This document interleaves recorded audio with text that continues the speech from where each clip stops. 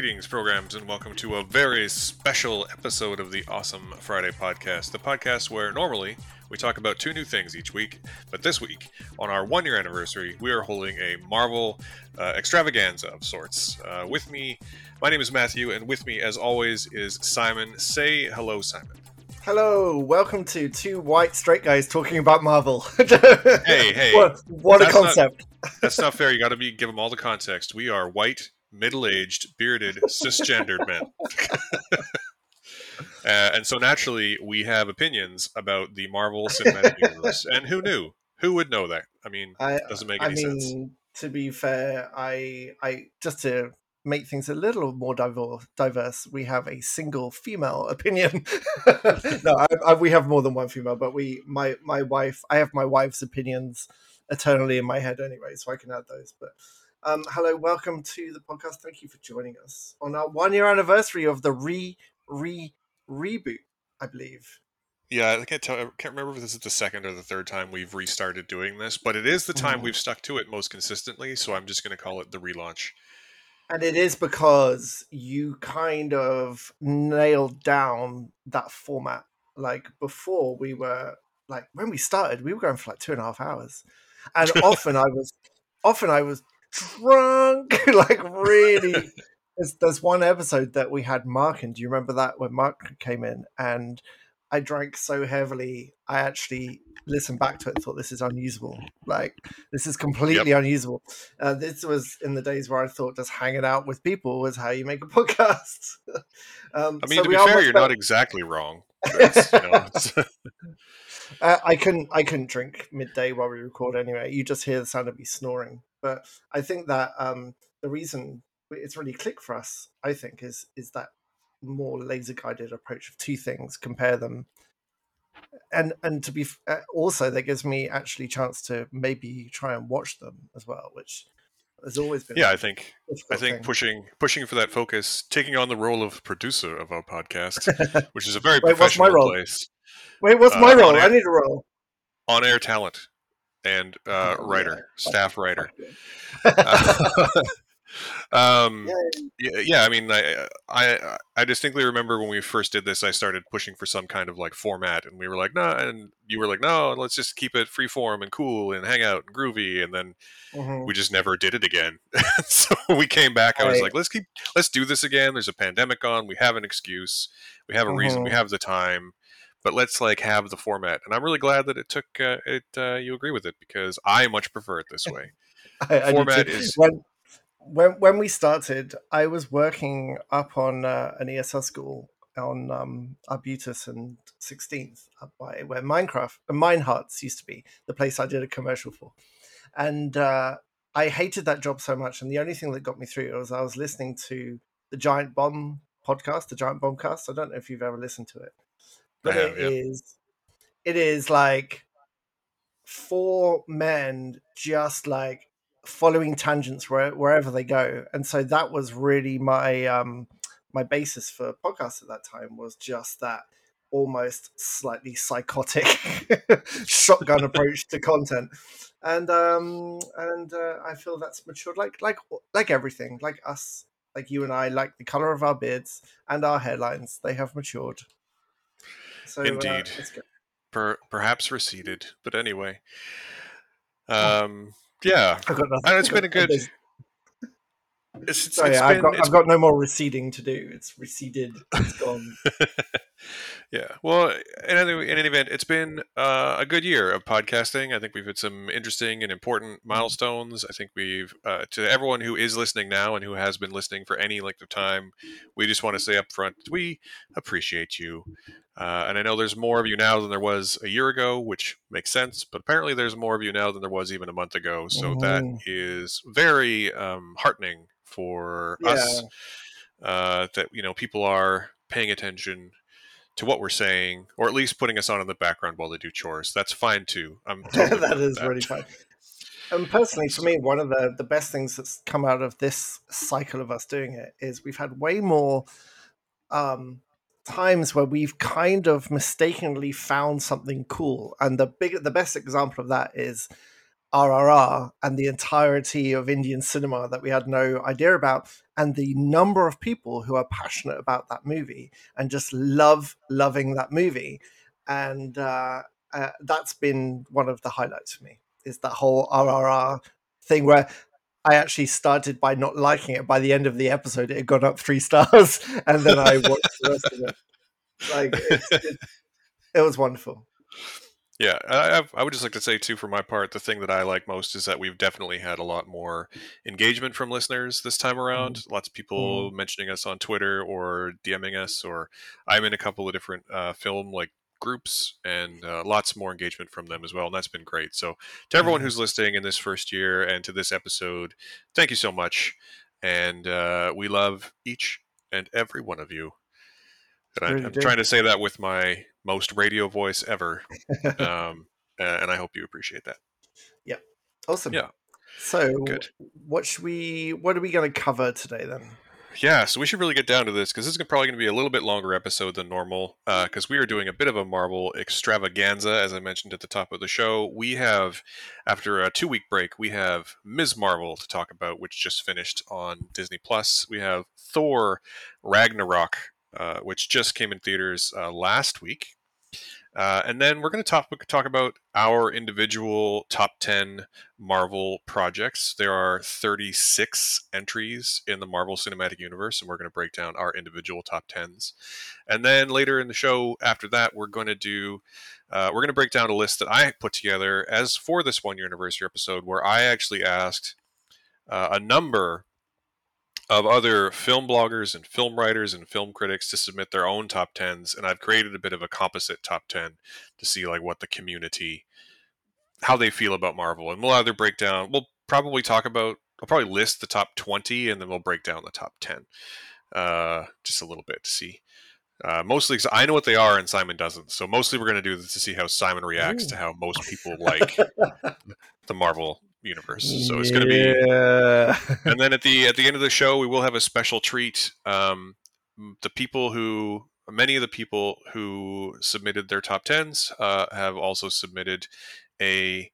I've asked them all. To be fair, I haven't, as of recording, I haven't received them all, but we have asked a number of people to record an audio clip where they just talk very briefly about what their favorite Marvel movie is and why, and we're going to tack those on at the end of the episode. So it's going to be a great one, and I think we should probably get down to it. So Okay. let's get started. Simon, why don't you take us through a brief plot synopsis of Disney Plus's Ms. Marvel?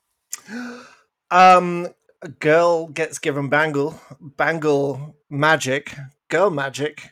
Girl discovers terrible history of imperialism and colonialism. Um, girl saves the day. That's pretty much it. What a joy this is! Like, what much more is there? A young girl who idolizes Captain Marvel and idolizes the Avengers, discovers through her lineage that she is quote unquote special. I'm not going to use any other adjectives, but the she gets this bangle from her grandmother, and her mother's reaction to that bangle and to her grandmother dredges up all this family history, and it turns out that there's a lot of magical history and a lot of things that the mother actually wants to sweep under the carpet. So you've got a family drama, you've got a racial drama, you've got kids, like a kids being kids drama, then you've got this superhero element, and then you've got this amazing history of British colonialism that I had no idea about, because let me tell you something, when you grow up in England, they don't teach this to you.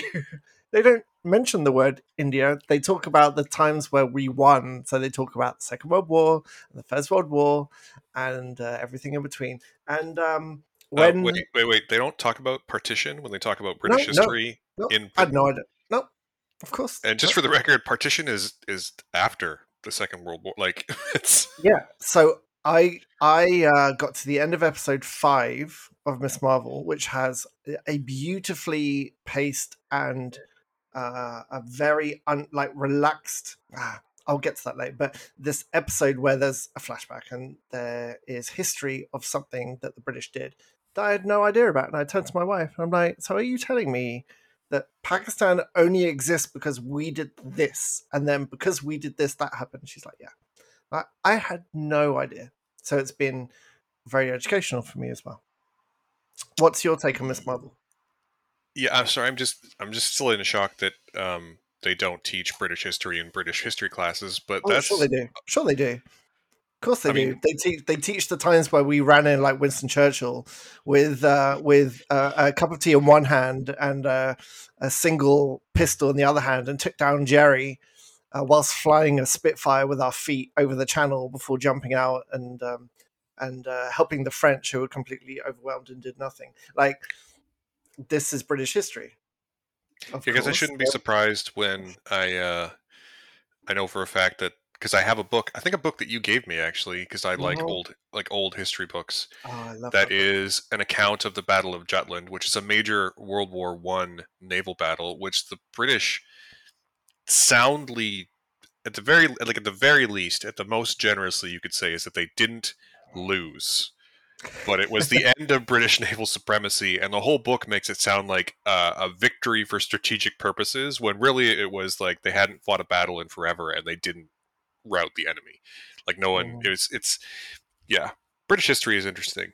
Anyway, my take on that's very much like Miss Marvel, actually. So my take on Miss Marvel is that it's pretty great. And I loved it from start to finish. I loved that it is a, a sort of a wonderful family story. A pretty great hero origin story. I think Aman Vellani, the young actress who plays Kamala Khan, is wonderful. I think that um, the actors who play her parents, who are who are they?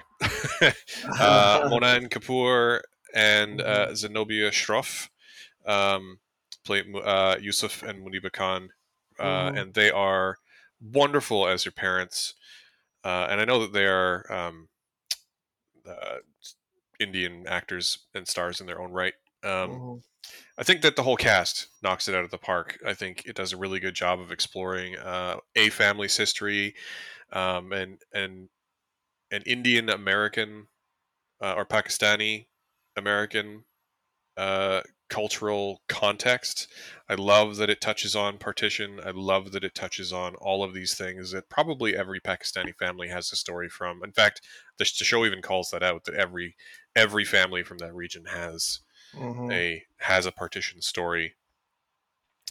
Um, and I thought it was directed amazingly, which is something I've kind of been annoyed about with the Marvel Cinematic Universe TV shows. I've felt like a lot of them haven't had strong visual sense or direction, and this had a wonderful, distinct, colorful visual style. Um, and I just love that Iman Vellani, in particular, who is a Marvel fangirl in real life, self-confessed, Mhm. plays a character who's also an Avengers fangirl, and it just really comes through that she loves this whole universe through and through, character and Mhm. actor, and I really, really adored it start to finish. I Yeah. know there's been some backlash. I know that it well, backlash is the wrong word, but I know that it's, depending what data source you pay attention to, it's one of the lowest viewed Disney Plus Marvel shows. But I mean, I, I sort of has. I don't want to use that as any kind of like measure of quality. There's lots of great things that don't get viewed very much, and lots of terrible things that get viewed a lot. And this had to compete. It overlapped with Obi-Wan Kenobi and like every summer prestige show coming back. So, Mhm.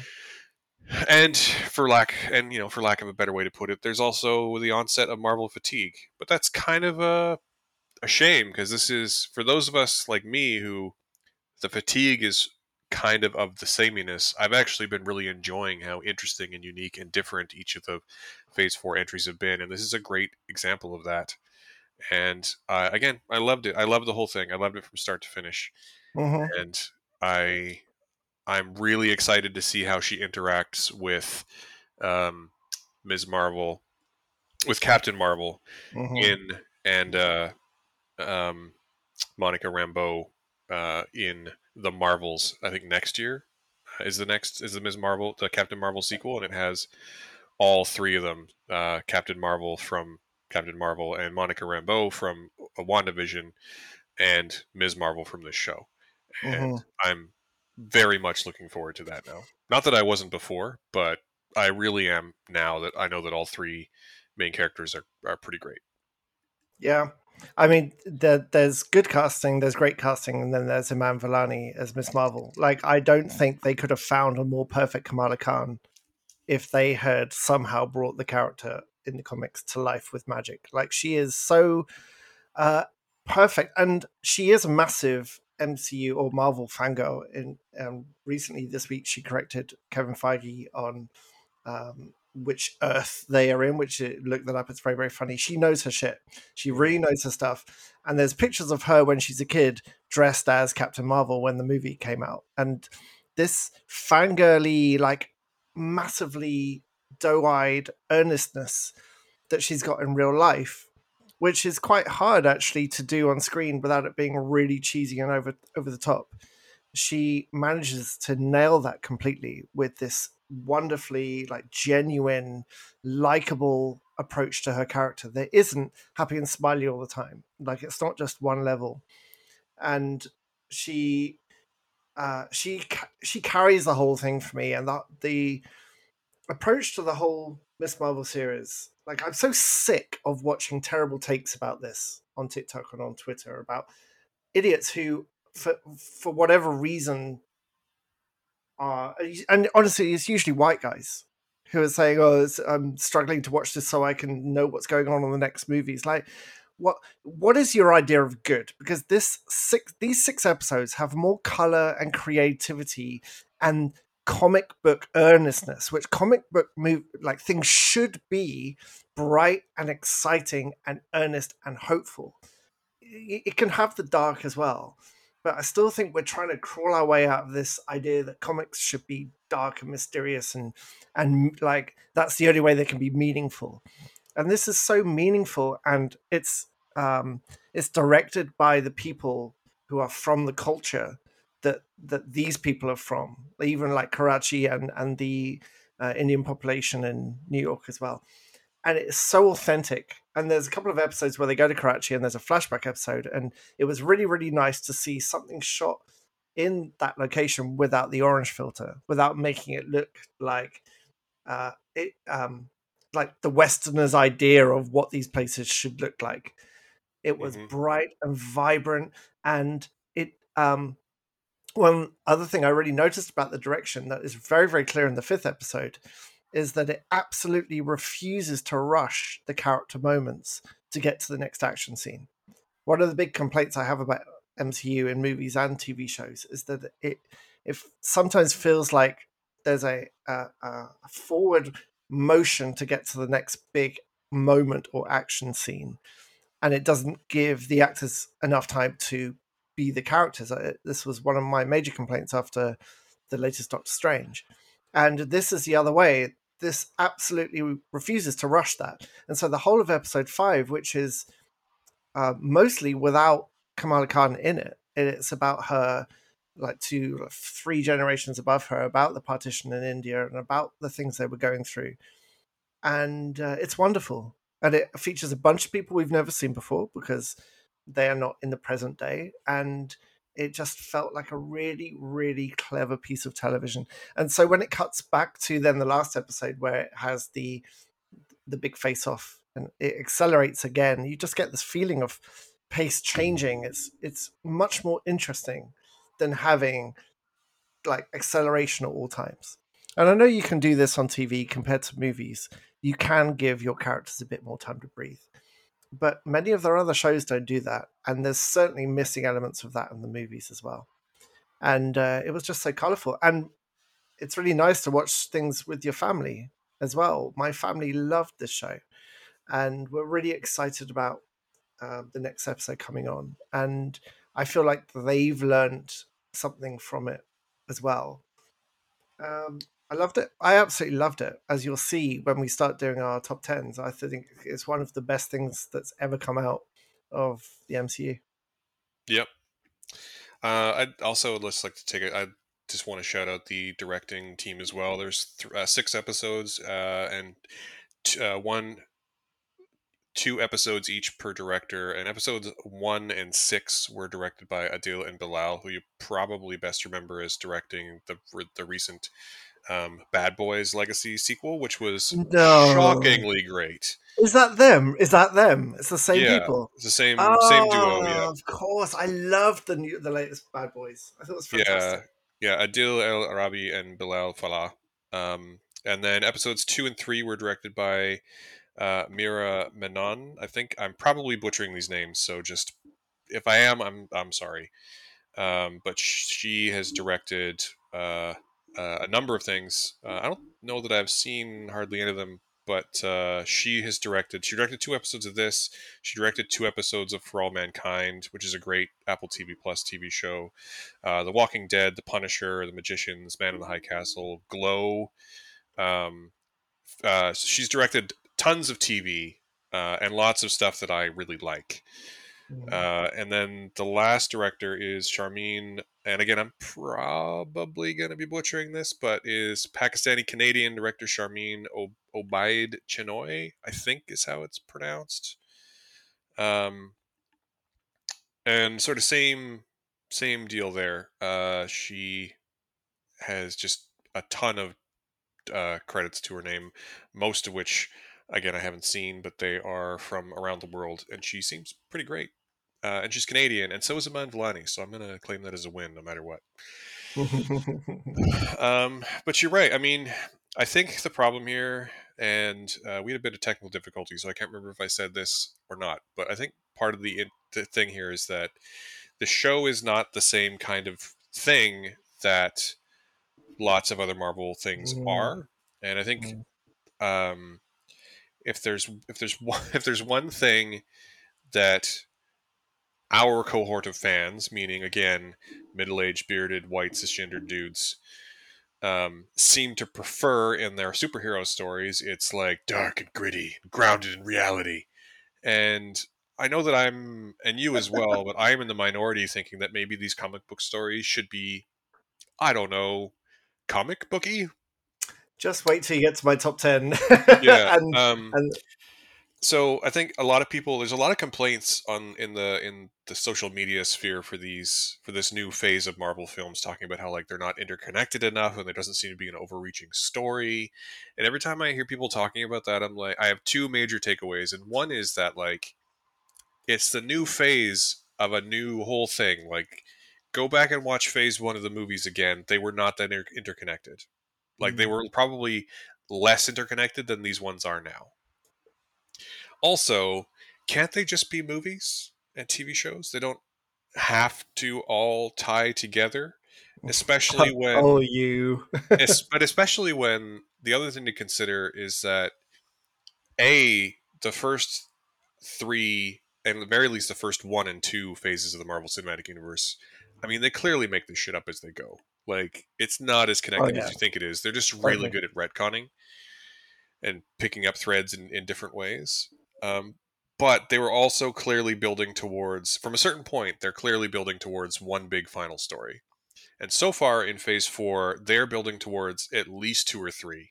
And so just like try to enjoy them. All I'm trying to say is that like try to enjoy each thing on its own, not as like a chapter of the big basically TV show that we've been watching this whole time. Mhm. Because Yeah. I think you'll be more rewarded by just approaching everything on its own terms, especially because things like Ms. Marvel and Thor: Love and Thunder, which we're going to talk about in a minute, are very much their own things first, and I think that's a strength. I think it's a better idea to appeal to a broader range of fans than by specifically targeting them with individual stuff Hmm. rather than just trying to broadly appeal to everyone. Because when you appeal to everyone, you kind of appeal to no one, right? Like Hmm. it's whereas if you can make something like Ms. Marvel, which very specifically targets its audience, or I would say Thor's very specifically targets its audience too. Like those things are going to hit harder for the people they hit for. I'm just sort of rambling at this point, but I think my point's coming across. It is, but that's the 100% where it's going. Because we're going to talk about Eternals later on, and I feel very strongly about Eternals, not just visually, but it actually told a story the way it told its story was different from other MCU movies, and it is a very like the opinion, the discourse is that it's a bad movie because it's not that cookie cutter thing that people want, which is that sort of MCU template now. And I think we are. I don't know how risk averse Marvel truly is, because at the end of the day, they're still a business, and they are owned by a company that is extremely risk adverse and is very much a company that will pander to this sort of minority of loud voices saying what they want. We saw it with Star Wars, and so I don't have as much faith in Marvel as I think you do in making interesting, diverse, standalone things in the future, because all the voices want is another Avengers versus Thanos crossover.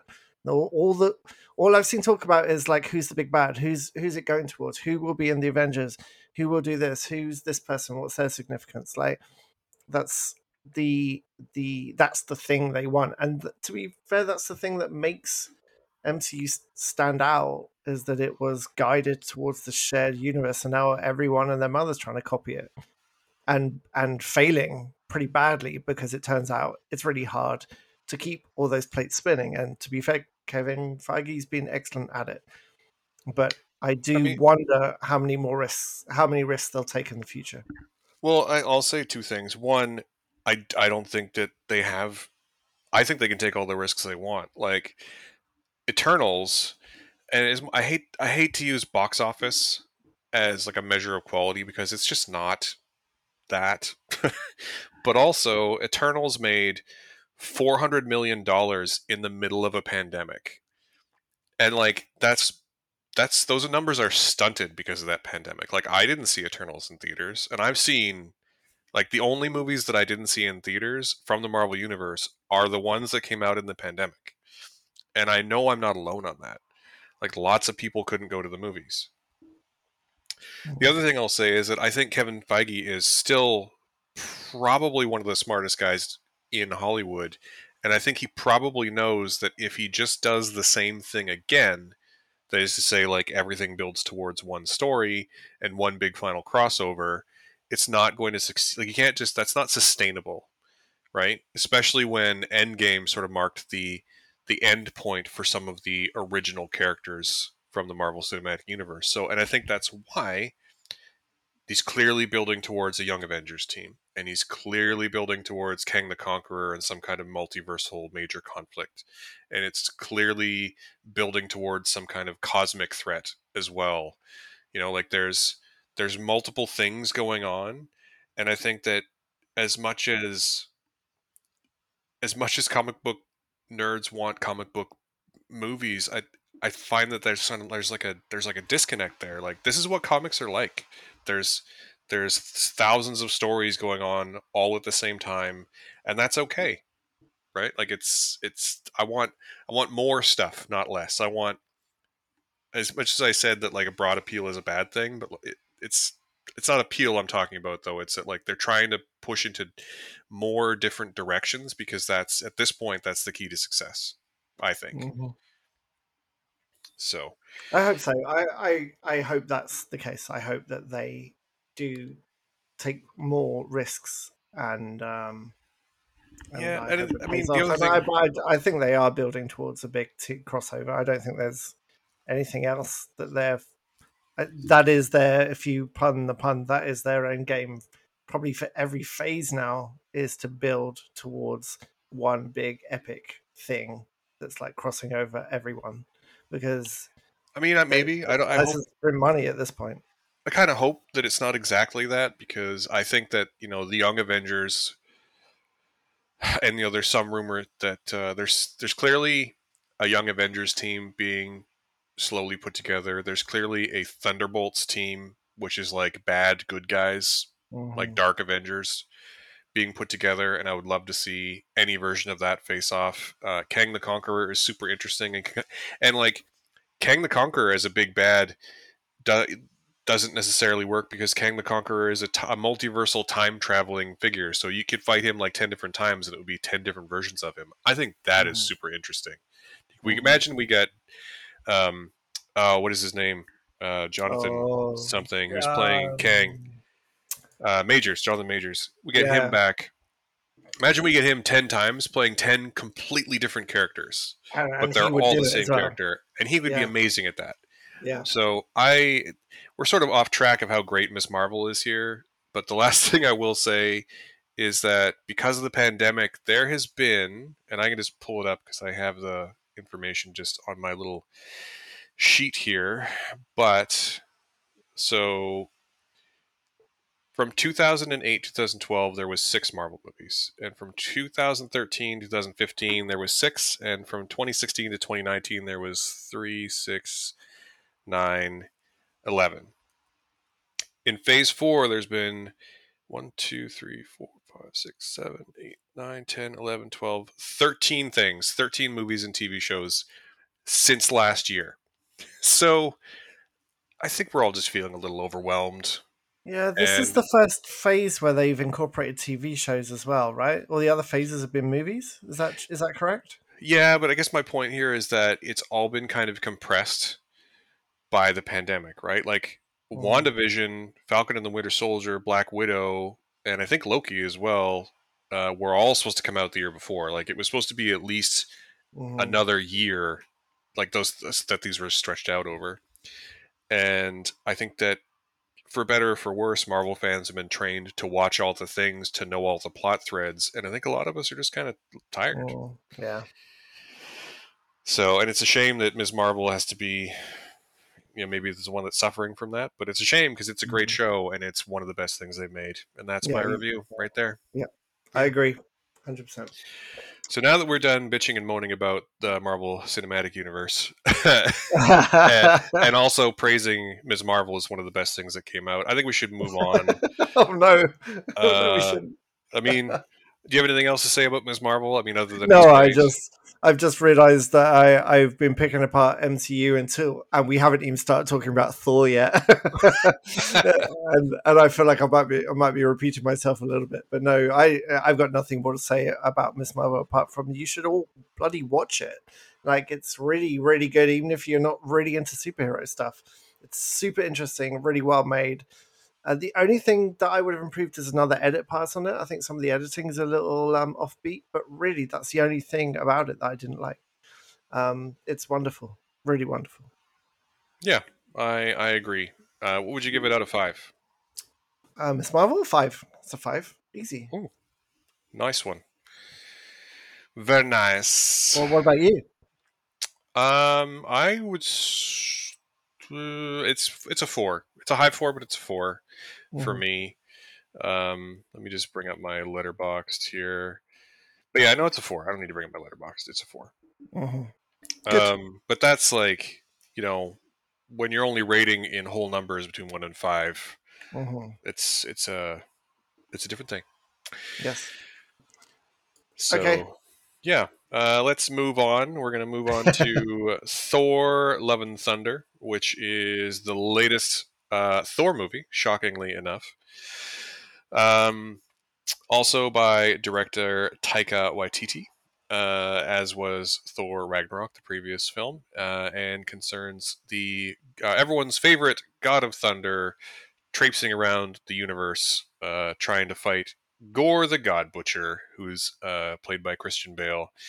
What I don't really want to say anything more because the trailers in this movie sort of don't really tell you what the plot's going to be exactly. Mm-hmm. They do a pretty good job of obscuring the plot. I don't want to say too much more about it, but what I will Mm-hmm. say is that this movie is not the movie that you're going to expect if you haven't seen it already, although it's been in theaters for over a week, so maybe you have. I don't know.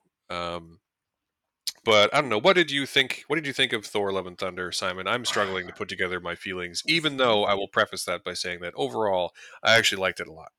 Do you know why you're struggling? It's because it doesn't work. Oh no, it works. I just That's that for a hot take. so here's the thing. Okay, no, let me It, clarify. Like for me, before you talk about your thing, I love Taika Waititi. I think he's brilliant. I think he's a genius. I think he's an amazing writer, an amazing director. His approach to stuff is all about balance of, like, he said himself that he uses humor to deflect from the dark elements, and it's the balance of character, of plot, and of humor in Ragnarok is perfect.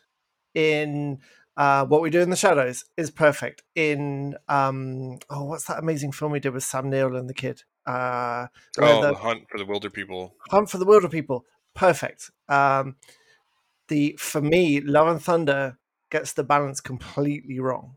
And I think I've been thinking about this. I think a major part of this is that in Thor Ragnarok, your antagonist was Kate Blanchett's amazing Hela, who, as she was killing people, was making pretty sarcastic jokes to the Judge Dredd guy. Oh, help.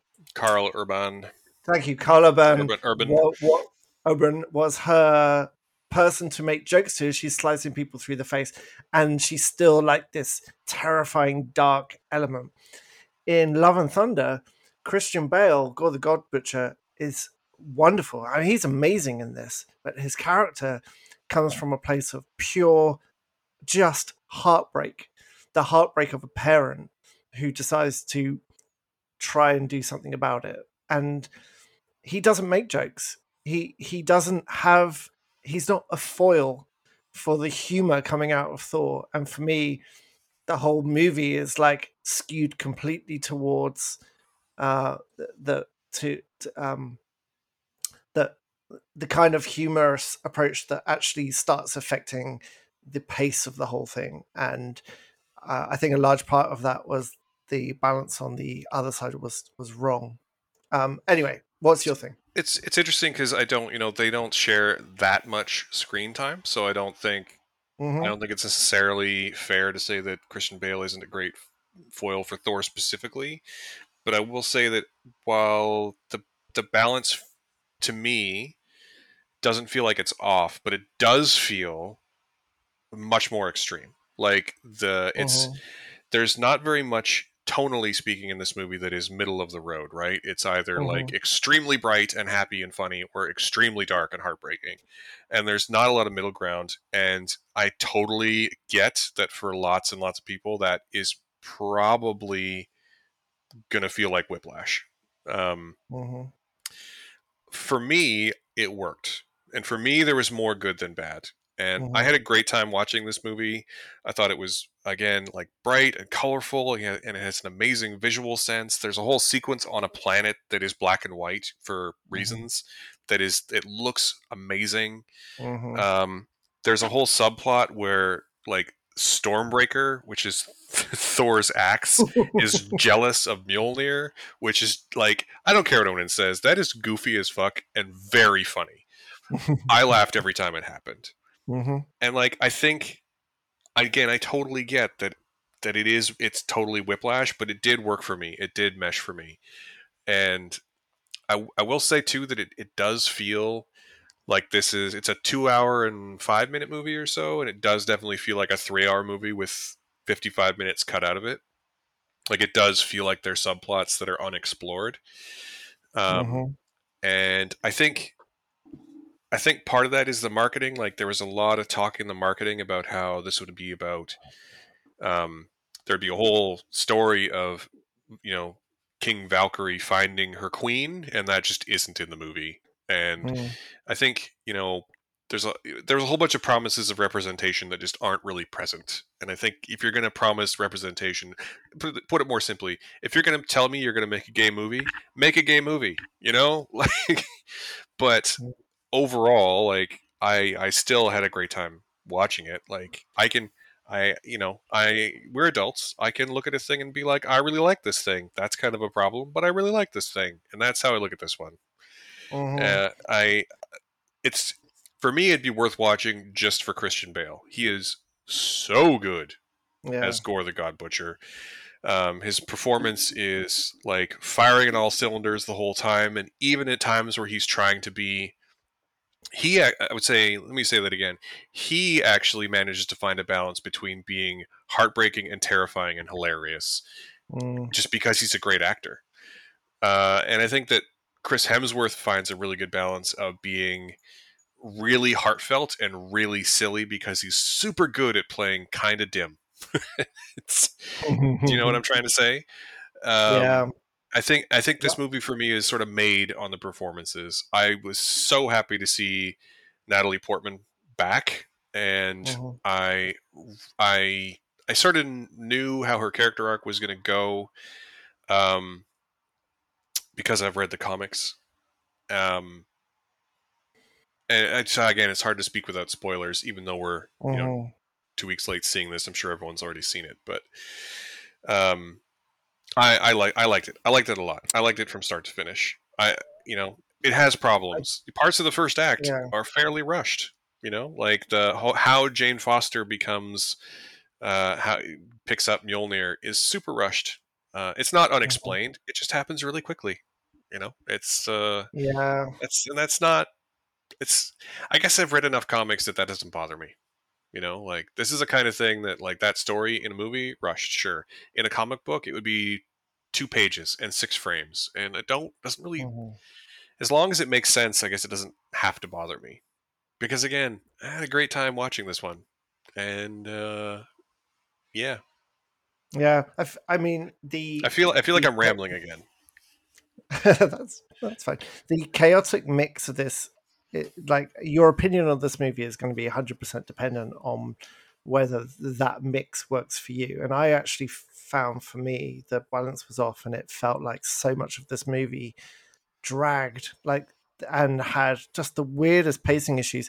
I mean, you talking about it being a longer movie that was chopped down makes perfect sense, because there were some scenes that didn't naturally flow into others. There's the battle in the black and white realm felt like it was in the wrong place completely. There's a massive pace drop before and after that as well. Um, the whole scene where they go and see Zeus in the Hall of Gods, whatever that's called, was it just dragged. Like the humor wasn't landing, the beats were off. I didn't think Natalie Portman, who is one of my favorite actors, I don't think she looked comfortable like delivering those like comedic lines about when she wants to go and fight. That didn't click for me at all. And See, my read on that is that I don't disagree, but my read is that, like, she was uncomfortable. Jane is uncomfortable, so that yeah, didn't no, bother me at all. no. But it was when she was trying to be really enthusiastic about going to like kill people, and like the whole thing about here's that whole conversation they have about here. I've been trying out some catchphrases, didn't land for me at all, and so it made her emotional beat at the end didn't work for me either, because what was linked to that earlier just didn't feel like it worked at all for me. I am sounding negative about this movie. I think two things impacted it. The first is that I saw it in 3D, and it's just a mud fest in 3D. Oh, they're coming to get me. The Marvel police are coming to get me. Yep. The black and white scene in where I saw it was just mud, and I saw. Funny enough, in the evening, I saw an extended trailer with some black and white fighting, and it looked really crisp and clear and really nice. Yeah, And so I really regret seeing it in 3D. I had no choice. Whenever possible, I watch things non 3D, and I'm so sick of it, and I wish it would just die, because you pay extra for the privilege, and it is significantly worse experience unless it's shot for 3D, like Avatar and so on. But also, the weird thing about this movie is that there's very specific parts of this movie that I absolutely adored, including it's at the beginning, it's not really a spoiler, but one of the first groups of nameless enemies that Thor fights to establish that he's a badass are these amazing, like, owl warriors on speeder bikes. And yep. I would watch the whole movie of owls on speeder bikes looking shocked as he like stops them in the splits. Absolutely on board for that. And there's a scene later on which is a very typical Taika Waititi kind of move, using empowered children to fight darkness is something he does in a few movies.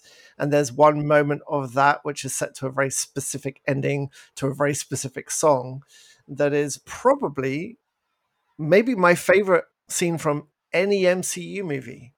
So you have got these contrasts where I didn't really like the movie. It didn't really work for me, but it has these shining, amazing ideas and moments in it. Bit of a curate's egg. I I am gonna I just want to correct you on one very small thing. You're going to Because correct me? I am. His What name did is I say pronounced wrong? Watiti. What did I say? Watiki. That's You said it twice now. Oh, come on. I'm English. I'll just call him Bob. um, actually, his real name isn't Watiti at all. I looked this up on, for some reason, I was on Wikipedia yesterday. And his actual, like, His Watiti's name is just like a Cohen or something, stage isn't it? name. It is. Oh, hang on. I was on. Here we go. His name is Taika David Cohen on ONZM. So That I means Order of New Zealand or New Zealand Order of Merit. That's he's like right. So it's like the that's Order his of Canada. right. So Taika David Cohen. So anyway, I apologize, Taika, for getting your name wrong in my most English way. But I mean, he's one of my favorite creators, so it kind of hurts a bit. And I love Ragnarok, so it did sting a little bit to see something that just didn't work for me. But those little moments were worth it. I'm definitely going to rewatch it. I've got a sneaking suspicion I might like it more when it comes out on Disney Plus and I watch it at home, purely because I'll be able to see what's going on. But it didn't work for me, unfortunately. Well, that's a shame because it really did work for me. It's Mm. interesting because a lot of things um, that you're saying I don't disagree with, but for me, the good outweighs the bad. That's fair. Yeah, and yeah, it's How many stars then for you? 4 out of 5. I loved it. I thought it was Mm, great. interesting. Um, and for you, Two. It's a two. a two. Mm. 2 out of 5 for you. I mean, that's a shame, but it does seem to be how this film is going. It does seem to be a bit of a love it or hate it Yeah. affair. Yeah, it really is. Yeah. Yeah. So that's a shame. But I mean, to me, that means, as always, if you're listening to us and you agree with us or you disagree with us, you should go see the movie and make up your own mind because that is what Always. our minds are for. For the love of God, don't watch it in 3D. But yeah, You're like honestly, like I you'll saw it, you'll I get wonder how much my opinion is different because yeah. I saw it in 2D and glorious, crisp, bright, colorful 2D. Because Maybe 3D is bad. It's just bad. And even it if looked you have those terrible. glasses that de-3Dize stuff, then I think the colors are still muted, and it really bothers me how colors get muted in 3D, and Yeah. the whole thing gets darkened. I hate it. I hate it a lot, Yeah. Yeah. and I hate that how sometimes it's your only option. All right. Okay. Well, so Thor: Love and Thunder is still in theaters, and you should go see it, and then tell us whether you agree or disagree. And Yes. now we're going to move on in our next segment of our Marvel Extravaganza. And we are going to talk about our own personal top 10 lists. So this is just our opinion. I'd like to come out ahead before we do this that obviously art is subjective and these movies are art. So feel free to disagree with us. Feel free to talk with us about it. But they are just our opinion and don't confuse our opinions for your own Yeah. or the other way around. So This is the thing. I said this to you this week, didn't I? About trying to find. There's no such thing as a consensus with this anymore because art is subjective anyway. But there's been so many entries now, and they're all so different in their kind of focus, if not style. Then it's impossible. It's all going to be so personal, isn't it? So yeah, these are our personal things. when we get to the next segment where we talk about how I put the list together of the consensus top 10 and how that top 10 shakes out, I think there's going to be it's either going to be shocking or oh, so it's one of those two for sure. So should we start with your top 10, Simon? Yeah. Let's start there. So what is your number 10, and to be clear, this is open to all 36 entries of Marvel Cinematic Universe stuff. So that means all the Mm-hmm. movies, all the Disney Plus TV shows, but not um, the Netflix stuff, not Agents of Shield or any of the other stuff that was on TV previously. So just the MCU movies and just the Disney Plus Yes, MCU TV shows. that's right. So And also the non MCU produced movies we'll talk about later as well, won't we? yeah, we'll have a bit of a chat about those two. So my number 10 is Miss Marvel. Straight in at number 10. We don't need to talk about how great that is. I really, it really blew me away with the color. There's three things in this actually that have influenced me with color and a non-Western approach to the storytelling. And they are all in my top 10 because of that. So Miss Marvel's number 10 for me. What's your number 10? Are we going back and forth or just me? No, let's go back and forth because my number Okay. 10 is also Ms. Marvel. For all the Yay! same reasons, Consensus. I loved it. I thought it was great. I thought that it's one of the best things that I said on Twitter even the other day that I thought it was one of the best things the Marvel Cinematic Universe has produced, and I wasn't lying. I really do. So you Mm-hmm. should definitely see it. Yeah. That's my opinion. My number, and I like it. My number 9, and I'll be curious if I'm the only one to have this in my top 10. But my number 9 is Eternals. Is it the Ooh, Eternals or just Eternals? It's it's just just Eternals, isn't it? Marvel's Eternals. And it's very interesting when I watched Eternals because I put it off for ages because I've definitely been finding a bit of Marvel fatigue, probably a bit more than you, a bit longer than you have. And so I didn't bother watching it because I'm an idiot. And the general consensus was it's a bad movie. And I don't have much time to watch movies. So I do look at Twitter. I do listen to the general sort of scuttlebutt about what's going on, but it's all wrong. I should know. I've been proven so many times how it can be completely wrong. I love Eternals. I don't just like it. It's at number 9 because I love it. I love that Chloe Zhao. I'm sorry if I've said that wrong, but her approach to storytelling is really distinct. I love the colors. I think the CG fights happen in daylight. That gives it a star. Like the fighting in Eternals, I can see it all. The camera is almost static. It sweeps, and it's all in like well lit. That goes a long way because I'm so sick of people fighting in the dark. Obi-Wan Kenobi. Mm-hmm. I loved the character work. I love the idea of gods going like crazy, like a god dementia, that being part of the story. I love how the resolution is not fighting. Um, I love the ensemble. I just loved it. I loved it from front to back. It's the only movie. Oh no, I've got one other movie that I own in MCU movie that I own in 4K. Eternals will be my second when I can afford to buy it. How about It's you? interesting, What's I have one major complaint about Eternals. You know what that is? It's that uh, for all of the interconnectedness of the MCU, I really wish that any other property since it's come out would reference the fact that there's a big yeah, stone god coming out of the Pacific Ocean. Is it the right, Pacific or the Indian? Whatever it is, there's a huge yeah, god, a head and a hand sticking out of the ocean, and we just haven't addressed that yet. yeah. So That's I hope that we do yeah, soon. yeah. What's You your know, number 9? my number 9 is the original Iron Man, which is I watched it not that long ago, and it's still a fun movie, and still it's I find it actually super interesting to watch that movie today because you can see the seeds that they're planting for like an interconnectedness, but they're so subtle compared to what they do now. Like anyone who complains about how these films just aren't that interconnected now, after the last two movies have featured full blown characters crossing over from one to the other, whereas in Iron Man they don't even have a name for Shield at this point. They don't have an anagram. It's pretty ridiculous.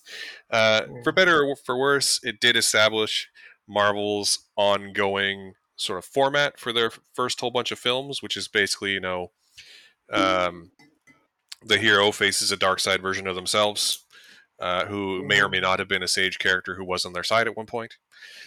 But it's hard to ignore the magnetism of Robert Downey Jr. and of Tony Stark, and about, interestingly, the very last shot of the movie where Tony declares to the world that he is indeed Iron Man, signaled an interesting, and for movies anyway, new direction for comic books to go, like for Mhm. comic book movies to go. And it's just, I find it hard to ignore that. Um, Mhm. and so it's my number 9. I think getting Robert Downey Jr. to tell a story of redemption at a It's time where perfect. he was telling the same story, and Yeah. he's a great actor. I don't think the MCU would be what it is today if they had cast somebody else in that role. I think it's that significant. I know. I And don't think you're wrong. I think yeah. it's on an ongoing basis. I think the Marvels, certainly through Phase 3 anyway, Marvel's strength has been casting, Mhm. um, and character work. And I think that if they hadn't had Robert Downey the first time around, it may not have worked like at all. Mhm. So, Yeah. and to be Yeah. fair, Definitely.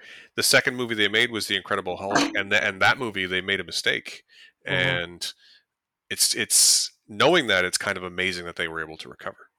Mhm. So, Yeah. anyway, that's my number 9. What is your number 8 Marvel My project?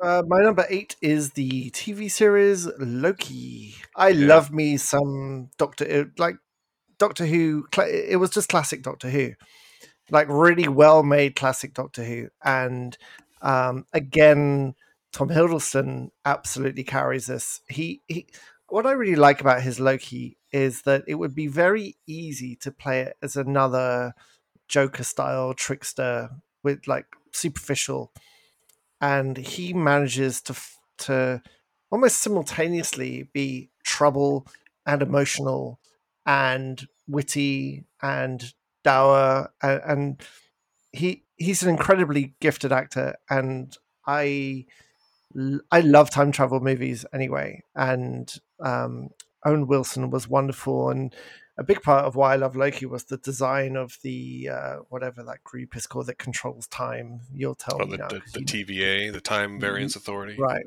all that slightly like late 70s equipment to control time just really hit home for me, and it was beautifully designed, like visually as well, beautifully shot, and there were a few uh, weaker moments around like the action scenes, but there's for the most part, like 95% of the show I thought was incredible. And I really like, we talked about this when it came out, the show ended on a duologue.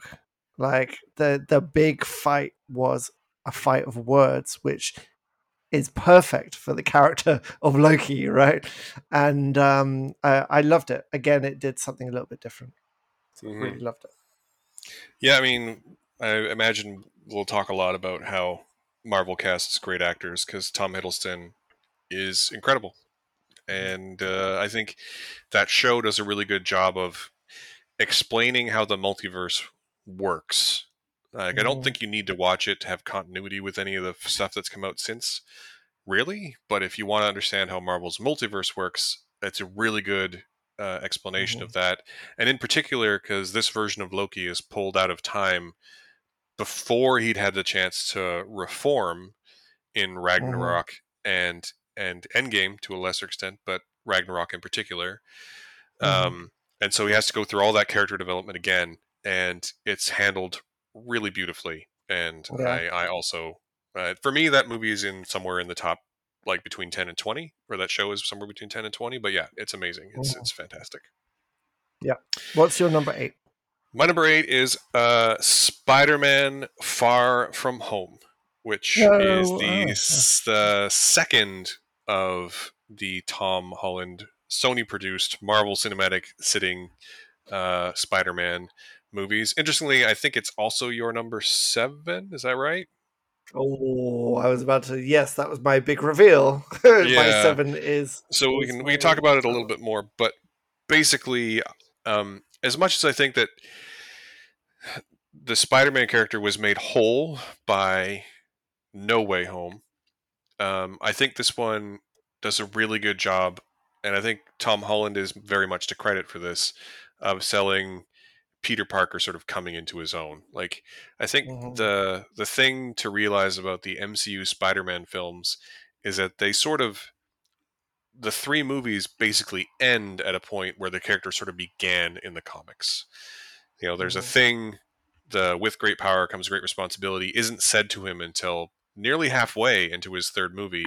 So when you take that Mhm. into consideration, for a long time I viewed that as a bit of a flaw from Homecoming, that it wasn't in there, but appreciating that it's him, his step in learning, his whole story, his whole trilogy is about him learning to be the hero we all know and love. And this movie is about him coming to be able to trust himself. And I thought it was brilliantly executed. And for lack of a better way to say it, it's a very Spider-Man story. And I'm sure you'll Yeah. have something more eloquent to say than that.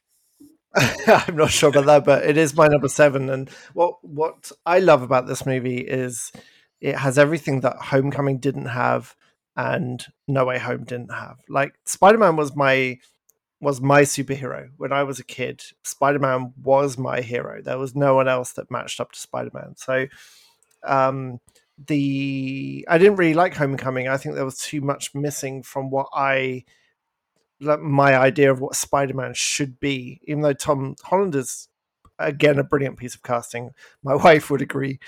She does love a bit of Tom Holland.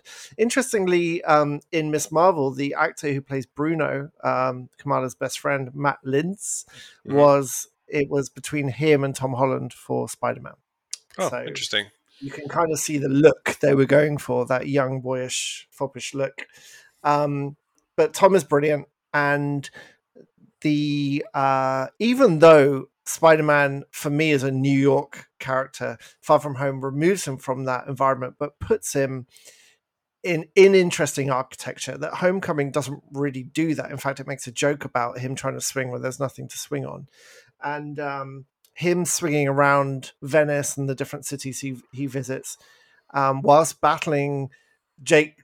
Jake Gyllenhaal is one of my favorite actors anyway, and he is so good in this. He's having so much fun, especially when you get the twist and you work out who he actually is and what actually is going on. And the ending is a perfect Spider-Man ending about learning his skills, using his skills, trusting his skills. It does that classic thing of like getting rid of the fancy suit so he can wear his old like homemade suit so he can be more true to himself. And um, it just works from front to back. I love that movie. I love the supporting cast. Absolutely adore. Oh God, MJ. Oh, it's gone from my mind. Zendaya? You mean Zendaya? You mean Zendaya? Zendaya. Thank you. I do mean Zendaya. Zendaya is wonderful anyway as an actor, and she's just great in this. And I love like the little friend ensemble. I think it's brilliantly directed as well. So, out of all the Spider Men movies of this Tom Holland era, this is the very clear standout for me. Hmm. So that's my number seven. So, what's your Awesome. number seven? Where's your My number seven? seven is the best Iron Man movie, Iron Man 3, which is directed by Shane Black, and is peak Robert Downey quippiness, and also is a perfect follow up to the Avengers in terms of character arc for Tony Stark. It's got it was one of the first ones with a really distinct directorial touch, which I really appreciate. Um, and I just love the story. I know you don't, but I love Shane Black movies too, so that doesn't exactly hurt. And this has all of the Shane Black touches, right down to the precocious child character who interacts with the main character. Um, and it was also the first one where, Iron Man had two movies ahead of this, and in both of them, the bad guy was another guy in an iron suit. And this one was the first one where it wasn't.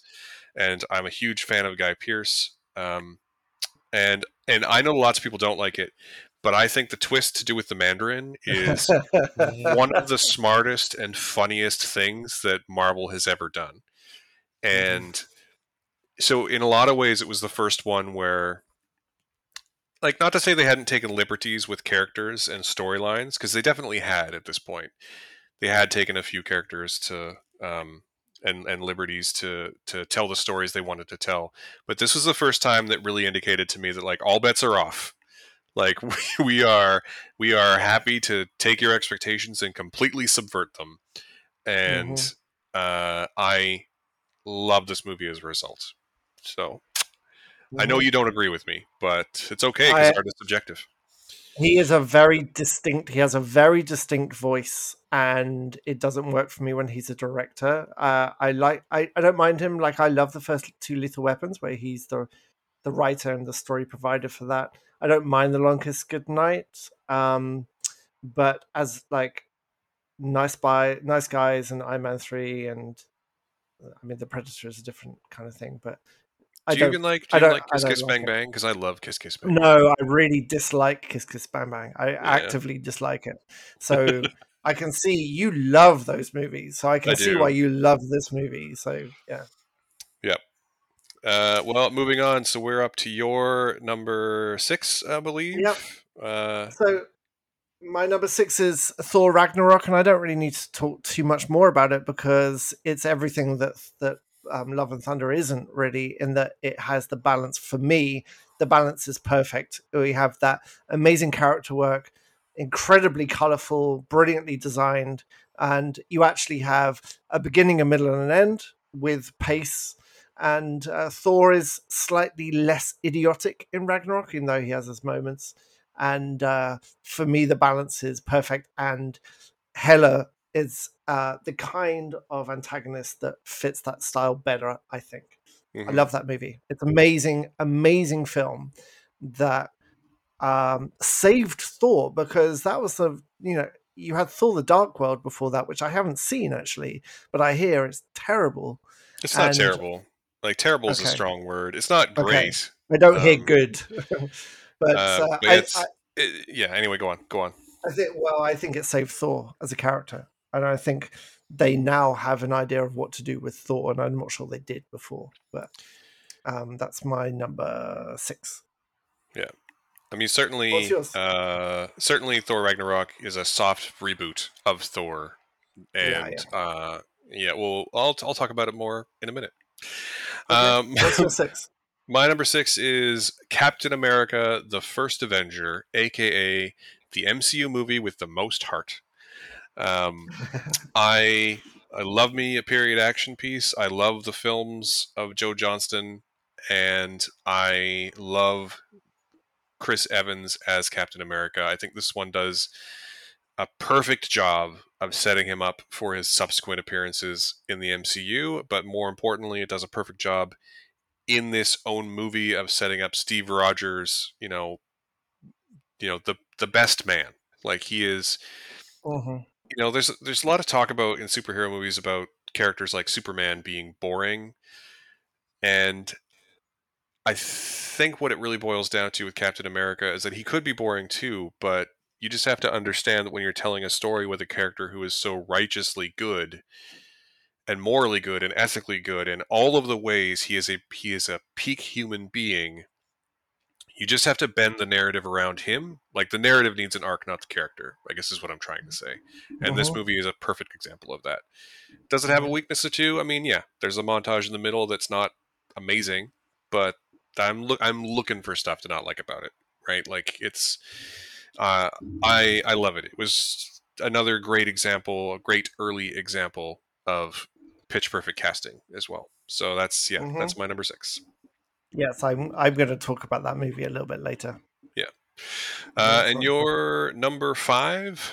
My number 5 is the first and best Guardians of the Galaxy movie. Guardians of the Galaxy 1, Yep. which James Gunn is great. He's really interesting. And again, so if you don't, it's a bit like Shane Black. If you don't like his style, you're not going to like his movies, and that's fine.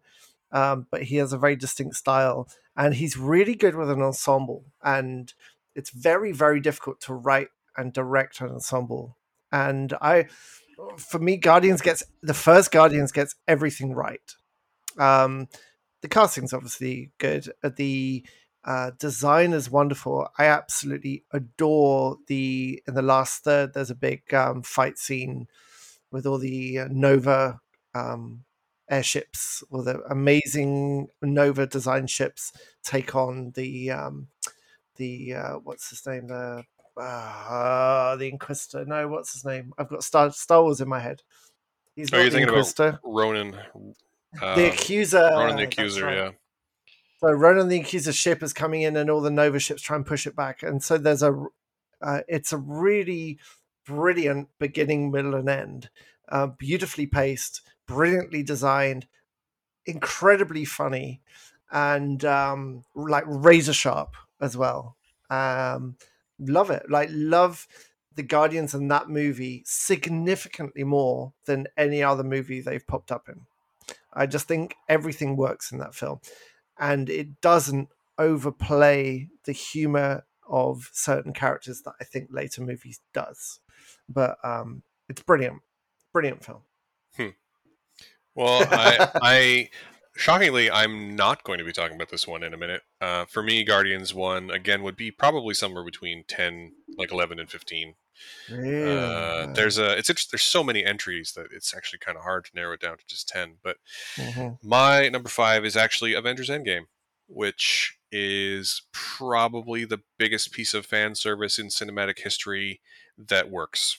Um, it In the same way, when we get around to my number 1, I'll talk about this a bit more. But these movies, for a kid who grew up reading Marvel comics, these movies represented something special to me, and I didn't honestly know how they were going to pull off doing. Once it became clear they were going to be doing the Infinity Saga, the Infinity Gauntlet, Infinity War story, I didn't have any idea how they were going to actually pull it off. And Infinity War and Endgame, more specifically, pull it off kind of miraculously.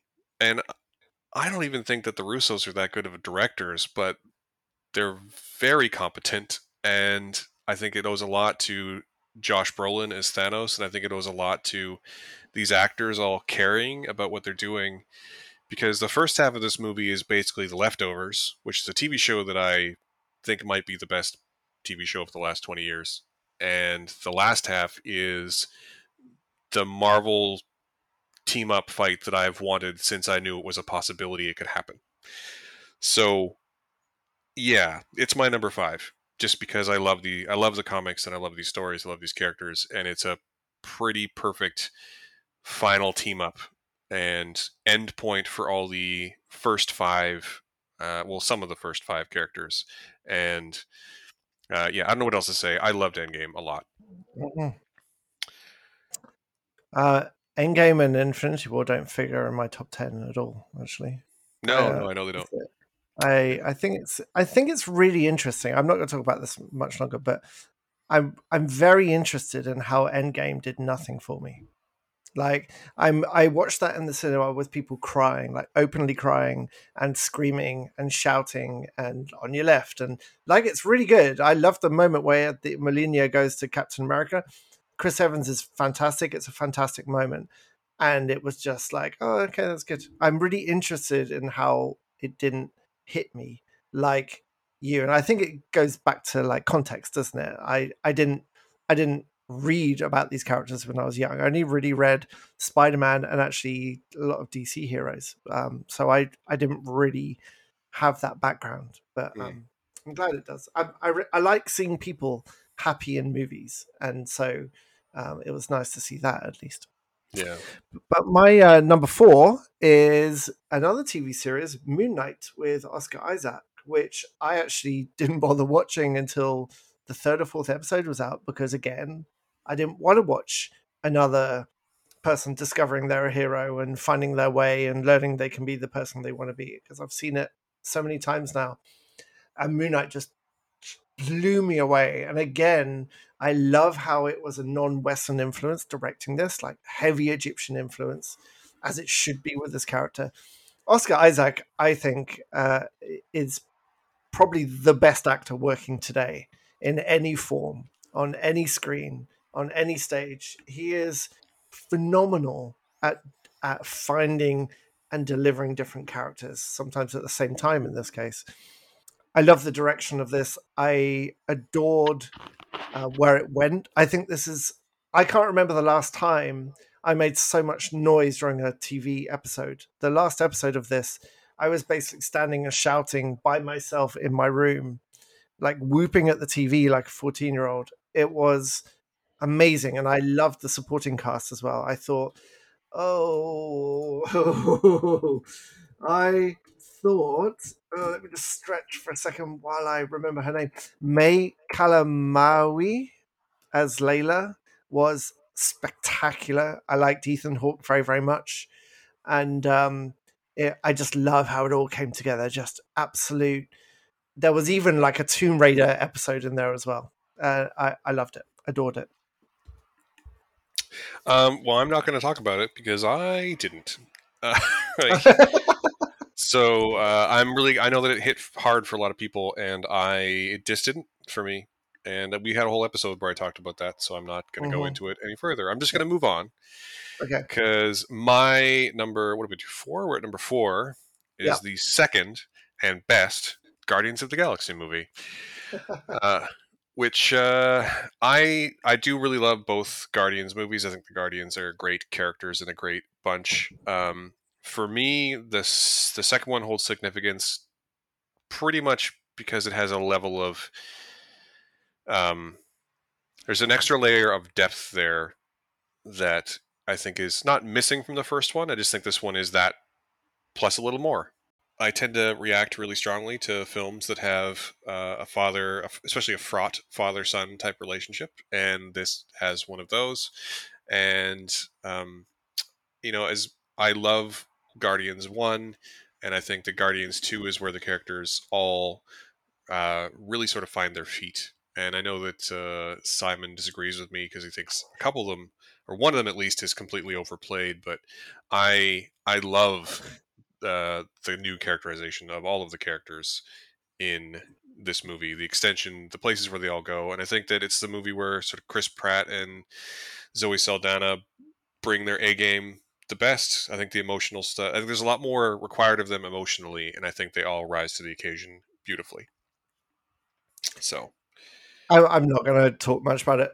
Out of all the movies we've ever disagreed on, this is the one that fascinates me the most because it is just like I've watched this movie 3 times now, and every time I struggle to get through it. Like I have quite, it doesn't work for me at all. And so I'm not going to go into the reasons why. I love that you love it, and you really love this film.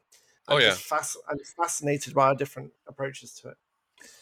So what's that? Your number 4? that was my number 4. So your number Okay. 3 is Oh, I love this movie so much. This is the only MCU movie I currently own on 4K. It's Ant-Man and the Wasp, which I think is just a perfect comic book movie. And I enjoyed the first Ant-Man, but it was another like Iron Man.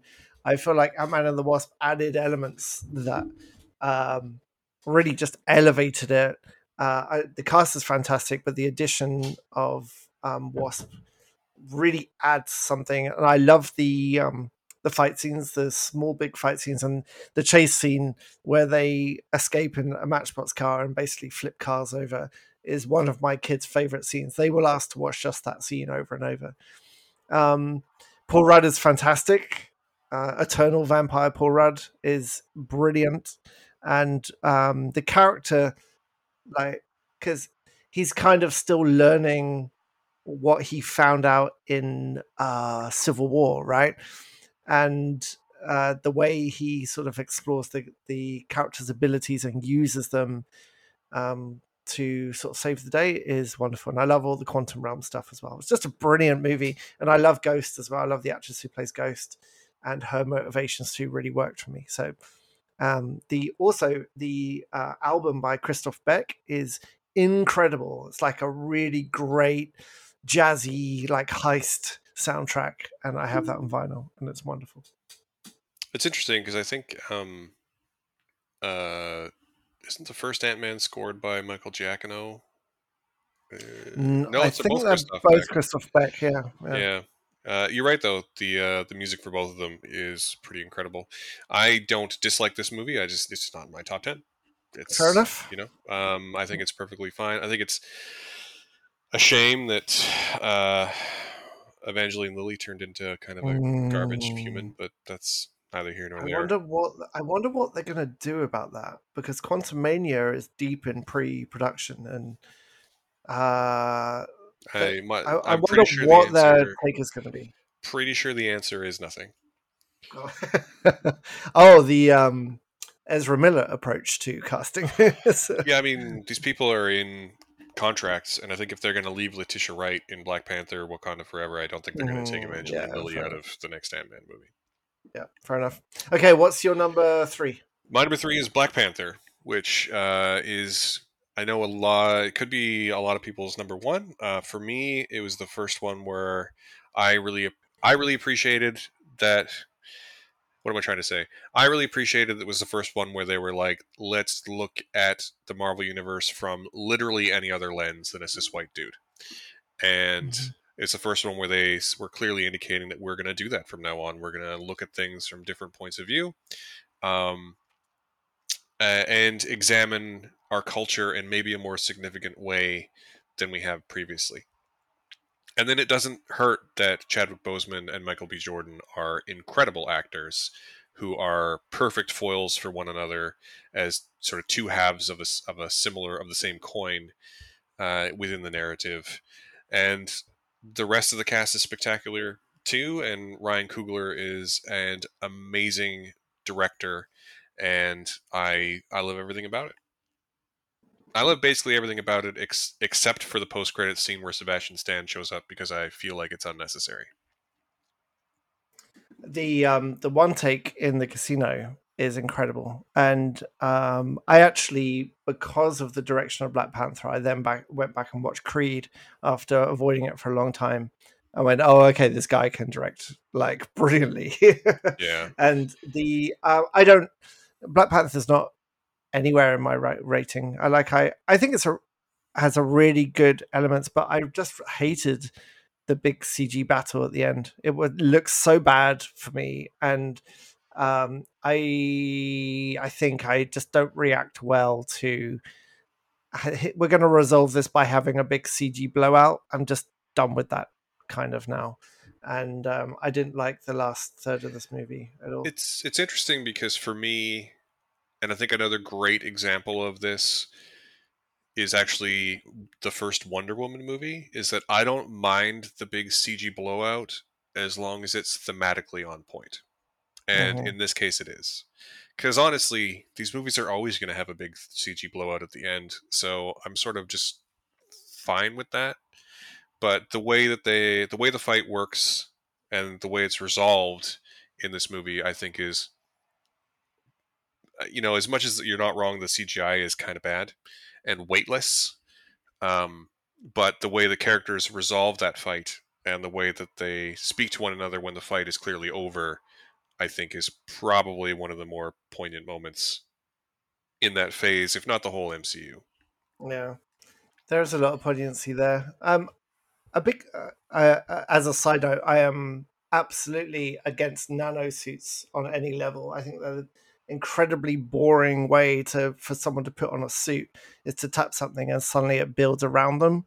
From a viewer's point of view, I think it's incredibly boring, and I look forward to nothing but physical suits in the future. It's interesting because I don't mind it on Black Panther, but I hate it on Iron Man. Hmm.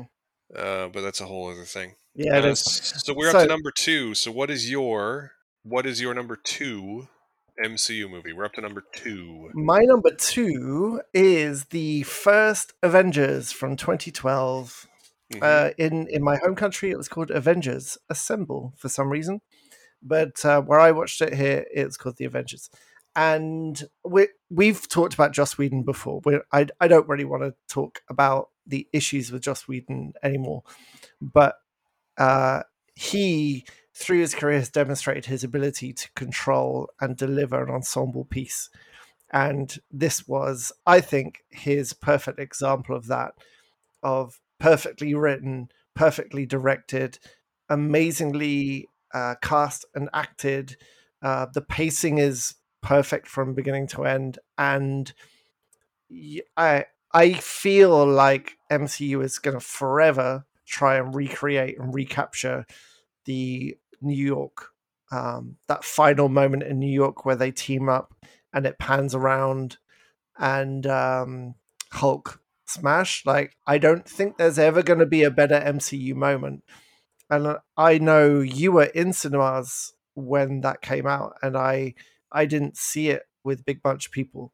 And if I could go back and rewatch a movie with a bunch of people on opening night, it would be that movie, because I've seen uh, I've seen a reaction video from inside the cinema where you can't hear anything because people are just going apeshit, just like apeshit. And I think it's a singular moment in sort of superhero movie making that everyone, MCU and their competitors, are trying to capture that one moment of elation. I mean, yeah, you're not wrong, and I'm not going to speak about it in this moment. uh, What's your number two? My number two is your number. What was it? 6. Thor Ragnarok, Oh, good. which, along with Black Panther, was again another moment in the MCU where it became very clear that we were going to start looking at things through slightly different lenses, different cultural lenses. It's not just that Taika Waititi is, of Maori and Jewish descent, but also like there's tons of Southeast Asian and South Asian influences on Sakaar. It's also one of the first ones that really dives super deep into very, very Jack Kirby designs for aliens and suits and colors and costumes. And I love the movie so much. And I love that it's a soft reboot of the character. It really takes that. There's one moment in the first Avengers where Chris Hemsworth has a legitimately funny line that's delivered perfectly. And I feel like they must have seen like that one line exchange and been like, let's make a movie like that. Yeah. And I'm so glad they did, because it's my number two. I don't think I need to say too much more about it. No. Well, then we get to my number one, drum roll, and it's a film you've already talked about. My favorite MCU movie, and I want to make that crystal clear because we're going to be talking about non-MCU. My favorite MCU movie is Captain America: The First Avenger, because it's pretty much a perfect movie. I love period movies anyway, like that. Joe Johnston, I should say. Um, I've kind of realized as I've got older, is one of the most influential directors on what I love about movies. Mm-hmm. Oh, Um, and the production Rock, design too. Like he was, yeah, he cut his in teeth working Star for Wars. ILM, right? Yeah, yeah, absolutely. Big part of visual effects of Star Wars and Empire. And The Rocketeer is one of these movies that really got me interested in movies as the art of movie making. And then you've got Jumanji, and I really love Jurassic Park 3 as well. Mm-hmm. Recently in 2018, he came in and reshot a movie called Nutcracker in 4 Rounds, which got absolutely destroyed everywhere. I love that movie. I think uh, the reason George Lucas made movies was to try and capture that Saturday matinee hero being cool, and I don't think there's a better director for making Saturday matinees than Joe Johnston. Like, I think he's just brilliant at finding emotional beats, action beats, pacing of the whole thing, little humorous moments. The chase scene when Steve Rogers becomes Captain America for the very, very first time, and he chases the the Hydra agent out, and they have that long chase that ends with him by the water. Mm-hmm. The car chase, and he tears the car door off, and like that is one of the most perfect scenes that isn't just great for action, but also gives the audience all this context about what he is now able to do. It is just amazing, breathtaking, and it's a brilliantly balanced movie from beginning to end. Absolutely, like 10 out of 10, no notes. Yep, that's fair. That's the reason it's in my top 10 as well. It's and like Joe, there's no underestimating Joe Johnston's influence. Like, not only did he direct this and The Rocketeer, but also Jumanji and October Sky and Jurassic Park 3.